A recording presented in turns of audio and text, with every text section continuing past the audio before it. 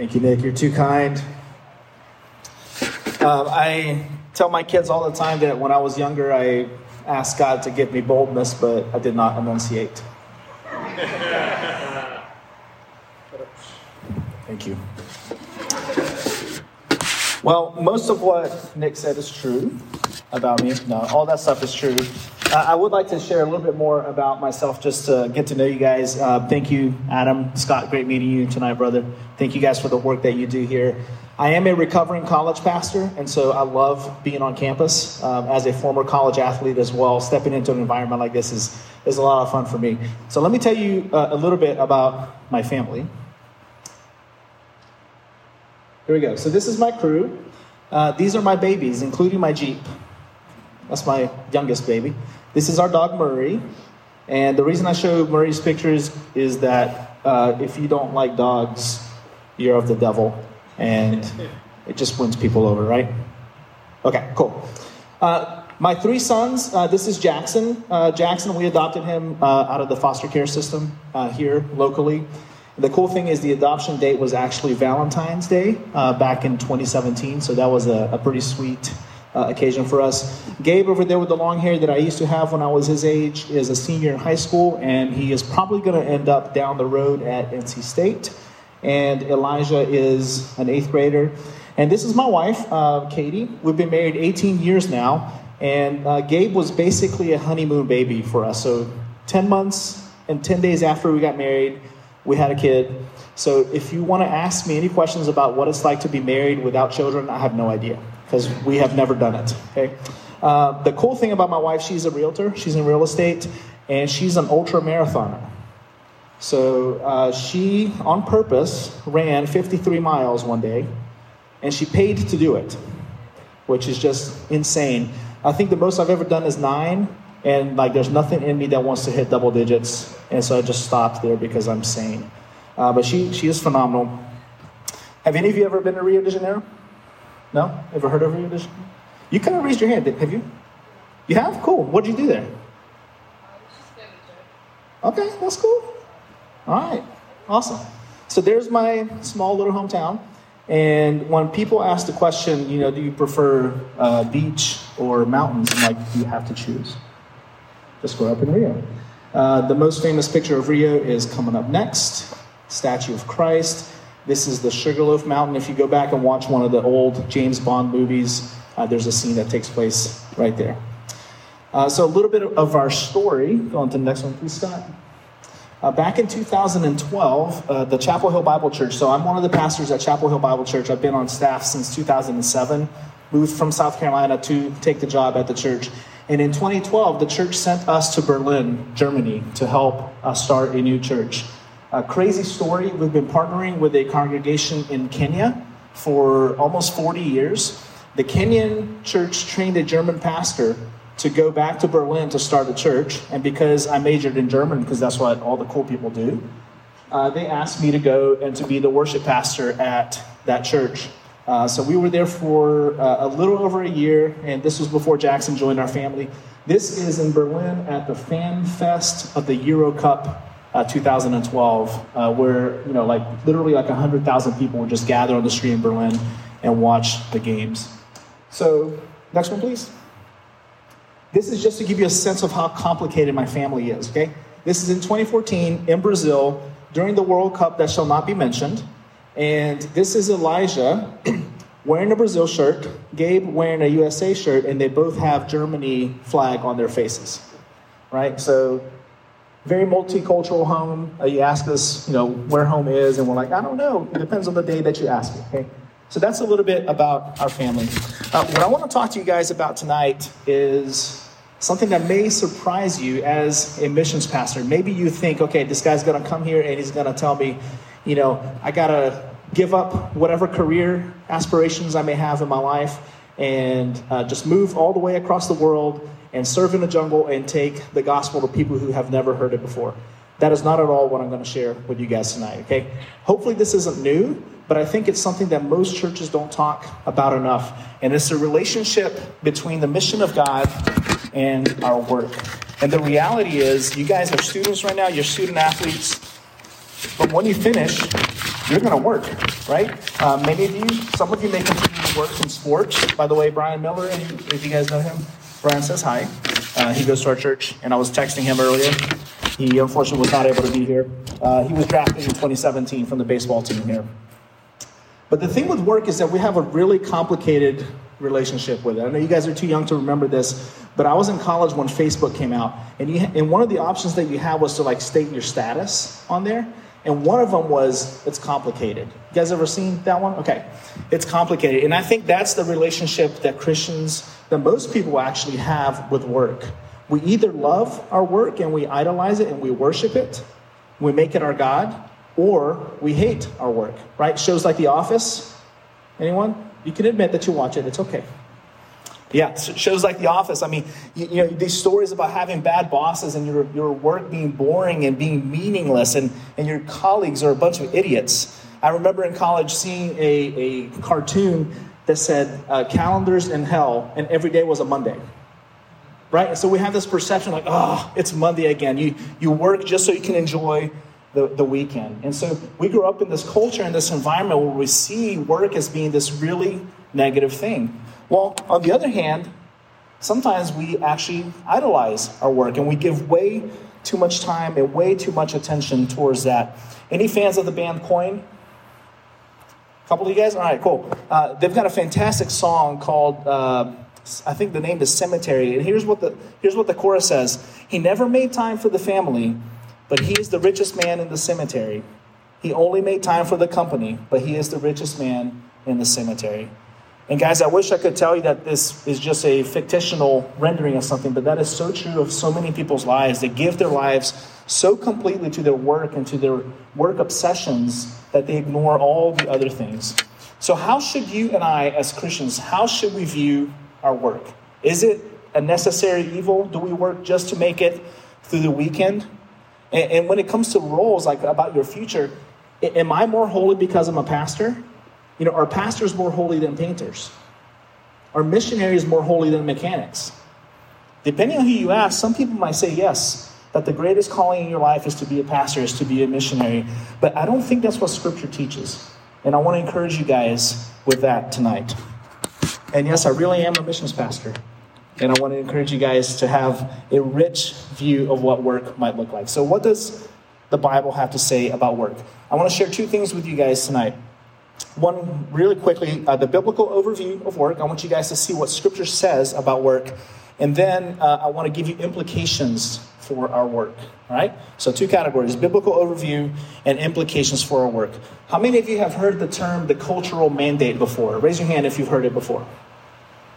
All right, staff people, that's good. All right. So if that had been one of the questions, they could have put several of your names and many of you would have been correct. All right, so the cultural mandate, that is a term that theologians give to a certain passage in the Bible. You've heard of the Great Commission, right? As you're reading your Bible, that's not in the original text. I'm sure you guys know that. That is a category that has been created to explain what that is. The cultural mandate is another title like that. And it comes from Genesis chapter 1, verses 26 through 31. Can you guys read that? Kind of. If you want to just jot it down, I will highlight a couple of things for you guys. So the cultural mandate is basically, the summary of that definition is the mandate that Scripture gives us to create culture. So what happens here? You guys are familiar probably with this passage. God said, let us make man in our image, after our likeness. And let them have dominion over the fish of the sea and over the birds in the heavens and over the livestock and over all the earth and over every creeping thing that creeps on the earth. So verse 27 right here, bold and underlined. So God created man in his own image. In the image of God, he created them. Male and female, he created them. Now, he creates them. Now, what we read prior to this is that God has spent 5 days kind of creating the environment, creating the place. Guys, place is so important in Scripture. It is so important that you guys, while you're here for your 1, 2, 3, 4 years, some of you 5 maybe, right? However long God calls you to be here, guys, let me encourage you to put deep roots. Look at how much time God in creation spends creating a place for his people. And then he creates the people for that place. And Eden actually means paradise. Now, when I think of paradise, guys, I think of being back on one of the beaches in Brazil. Soft sand, beautiful sunshine. I'm on a hammock, coconut. You're going there with me, right? Okay. That sounds like paradise to me. This is not the paradise that the Bible describes. The paradise that the Bible describes is God giving them a job. Do you see that? He creates paradise, and then he doesn't say, chill out on your hammock, on your Eno, and go have a great time. He says, be fruitful, multiply, fill the earth. But even before he says that, what does God do? God blessed them. This is an important principle in Scripture, guys, that God blesses before he commands. And so we respond to his commands out of his blessing, not in order to earn his blessing. And we get that out of order so often. We think, okay, I'm going to obey God so that he will bless me. We need to understand that God's desire, his heart, is to bless you. And so when he gives you a command in Scripture, it is for your good. It is for your good, and we need to trust that. So work is a pre-fall blessing. If you're taking notes, this is one of the things I'd encourage you to write down. Work is a pre-fall blessing, not a post-fall curse. Did work exist before sin entered the world? It did, didn't it? Does God say everything was good? Everything was very good, including work. And we so often approach work as if it were this evil, evil thing. Do you guys know that there's going to be work in the new creation? Scripture tells us we're going to continue to work. It says we're not going to toil anymore, which is that hard labor of the things that we do, they just don't work out. The crops don't grow and the houses fall apart. That stuff's going to be gone, but we're going to continue to work because this is what we were created to do. Now, it's really significant that this passage here that says that he created man in his own image.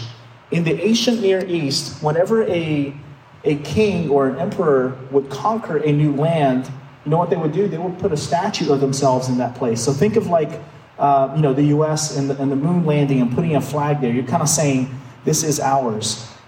When God puts man and woman in Eden, that is what he is doing. He is saying, this place belongs to me. We are his image bearers. We are his representatives. Okay? So it's not just like, oh, I'm going to put some people there. He's actually putting us there to represent who he is. So we have this royal role, and that's really hard to say 5 times fast. We have a royal role that God has called us to. And that role is to do what? It's to be fruitful. It's to multiply, to fill the earth. Look at that. Just appeared bolded and underlined. That's amazing. And to subdue it. And these are words of authority and of power. I mean, think about the job that Adam and Eve were given. They were given the job of naming. Think about how important that is. One day, if God calls you to be parents, you'll have the privilege and the sometimes scary opportunity to name a child. No pressure, guys, but they're going to be known as that for the rest of their lives, so don't mess up, okay? But that act of naming is such a beautiful and powerful thing, and that's something that God has given humanity as a role to do. So what was the work that they were given? They had to till the garden, keep the garden, and that's the very place that God chose to walk with them. They subdued the animals, and in doing so, they were reflecting God's control and domain over all creation. Dorothy Sayers was a British author, and she said something really fascinating that I want to share with you, and that you guys will actually discuss a little bit later. And she says this, that work is not primarily a thing one does to live, but the thing one lives to do. Let's read that one more time. Work is not primarily a thing that one does to live, but the thing that one lives to do. It is, or it should be, the full expression of the worker's faculties, the thing in which he finds spiritual, mental, and bodily satisfaction, and the medium in which he offers himself to God. Guys, work was not something that was given so that they could live, but they were actually created in order to work. And that work was not just the kingly role that we've talked about, but it was also a priestly role. If you look at the description of Eden, and we don't have time to go through all of this in detail, but so much of the language of what Eden was the language of a temple. And the role for us as Christians is to expand that Eden, to expand the kingdom of God. How many of you guys have watched the show WandaVision? You guys remember the hex, right? So there's like this bubble that keeps people kind of trapped into this place. And there's one scene in one of the episodes where Wanda causes the hex to expand. And I love that image of like, this is what we are doing as Christians. We are expanding the boundaries of Eden around the world. Or any fans of C.S. Lewis and Narnia, if you've seen the movies, the books are so much better, right? Can I get an amen on that one? All right. But the movies, there's a scene in one of the movies where Aslan is stepping on some snow, and every time he takes a step, the snow melts away and flowers start to come up and to bloom. I love that image. Guys, that is what we are called to do. You as a student athlete, as a future professional, whatever industry God calls you to be in, you are stepping in as a representative of the kingdom of God, and you are helping to expand the borders of the kingdom. So here are 4 brief applications that I want to share with you guys. And listen, I apologize. I know I'm like sharing a gazillion things with you. This is a sermon that I did where I had like 45 minutes and I'm condensing it to about 15 for you guys. I can send you a link if you want to send it out, if they want to hear it a little bit more slowly and with some additional content. But 4 things I want to encourage you guys to consider for implications for your work. One is that you are called to be a royal priest. Okay, if you look at 1 Peter, it talks about us being a royal priesthood, right? We get that concept actually out of Genesis, out of the cultural mandate. So as royalty, what do? You reflect the authority of God. So in whatever future industry you're in, think about how should the kingdom of God be reflected through my work? Whether you are in medicine or in finance or in engineering, you as a Christian have an opportunity to do God's kingdom work through your work and through your vocation. So you reflect the kingdom. So that's how we are royal and kingly, or queenly, but also we are called to be priests. And what was the job of the priest? The job of the priest was to mediate between God and people. So we mediate and we, in a sense, kind of broker that relationship in ministering the gospel to people. Second, love your neighbor through your work. October 31st is what? Also Reformation Day. I don't know if you guys knew that. Okay, it's also Reformation Day. And Martin Luther, of course, the father of the Reformation. Here's what he says about the Lord's Prayer, and I love this, guys. He says that when we pray, give us this day our daily bread, Martin Luther says, yeah, God answers that prayer. And how does he do it? He answers it through the farmer. He answers through the baker, through the delivery person, and through the grocer. God doesn't just cause, God doesn't just cause bread, manna, to just drop out of heaven, right? He actually uses us, and he uses our love of neighbor as the way that we minister to each other. So you guys are going to work an estimated 90,000 hours in your lifetime. Okay, think about that, 90,000 hours. And a lot of Christians, what they do is they think, okay, I'm going to do my work, and then I'm going to serve God outside of that. But what if we shifted that and actually said, you know what, I've got 90,000 hours to give to the Lord through my work, and how am I going to invest? How am I going to grow in that? And how am I going to leverage what God has given me through my vocation to bless others? Third, worship at work. Okay, worship at work. Now, what does this mean? Does this mean you walk in with a boombox? If we still had those, I'd be rocking one right now. Just listening to worship songs. Is that what you do? Do you just go around and try to catch people at that awkward moment at the water cooler so you can share the gospel? I don't know. Maybe. But what if you started to really approach your work as unto the Lord? So guys, as Nick shared in the beautiful introduction, well done. Appreciate you, man. I played soccer for Presbyterian College. I only played for 3 years and decided not to play my sophomore year. And what happened that year was the Lord was really just convicting me of my pride. And why was I playing? Because I liked the attention. And, we all like attention, so that's okay. But that was really my driving, my motivating factor. And I felt the Lord calling me to step out. So I did not play my sophomore year. And you know what I did is I started a Bible study on the soccer team. And I traveled to every game just to encourage the guys and to support them. And, a few years later, looking back now, I think we had a Bible study with 10 guys on the team. One guy ended up serving as a missionary in Iraq for 10 years. Another guy serving at a church, here and there. So this was a sacrifice that the Lord called me to. But it was so interesting that that's when he gave me a ministry on the team. I started to bring my work, my soccer, my passion as unto the Lord, not just unto myself. And that is a shift that we have to do. Work unto the Lord. Guys, every time you step out on the field or on the court, whatever your sport is, play as unto the Lord. Play as an act of worship. I don't know if you've ever thought about that. God, I'm going to lift the weights for your glory. Doesn't mean you're going to quote Philippians 4:13 out of context, okay? But it means, God, I want to glorify you. You've given me this body. You've given me this platform. How can I honor you through this? And then finally, bring your work to worship. I don't know how often you've heard people say, hey, just check all your worries, all your cares, check them at the door, and you just come in and worship God. Guys, where in the Bible does it say to handle your problems on your own? Nowhere. It says bring those things. The passage you guys are memorizing from Matthew 11, what does it say? If you're weary and heavy laden, come to me. Bring me your burdens. Guys, bring your burdens from your training, from your sports, from your future vocations. Bring those burdens before the Lord. That is a part of who you are and who God has designed you to be. And you need to bring him the good as an offering, and you need to bring him the bad as a confession of your need for him in all things.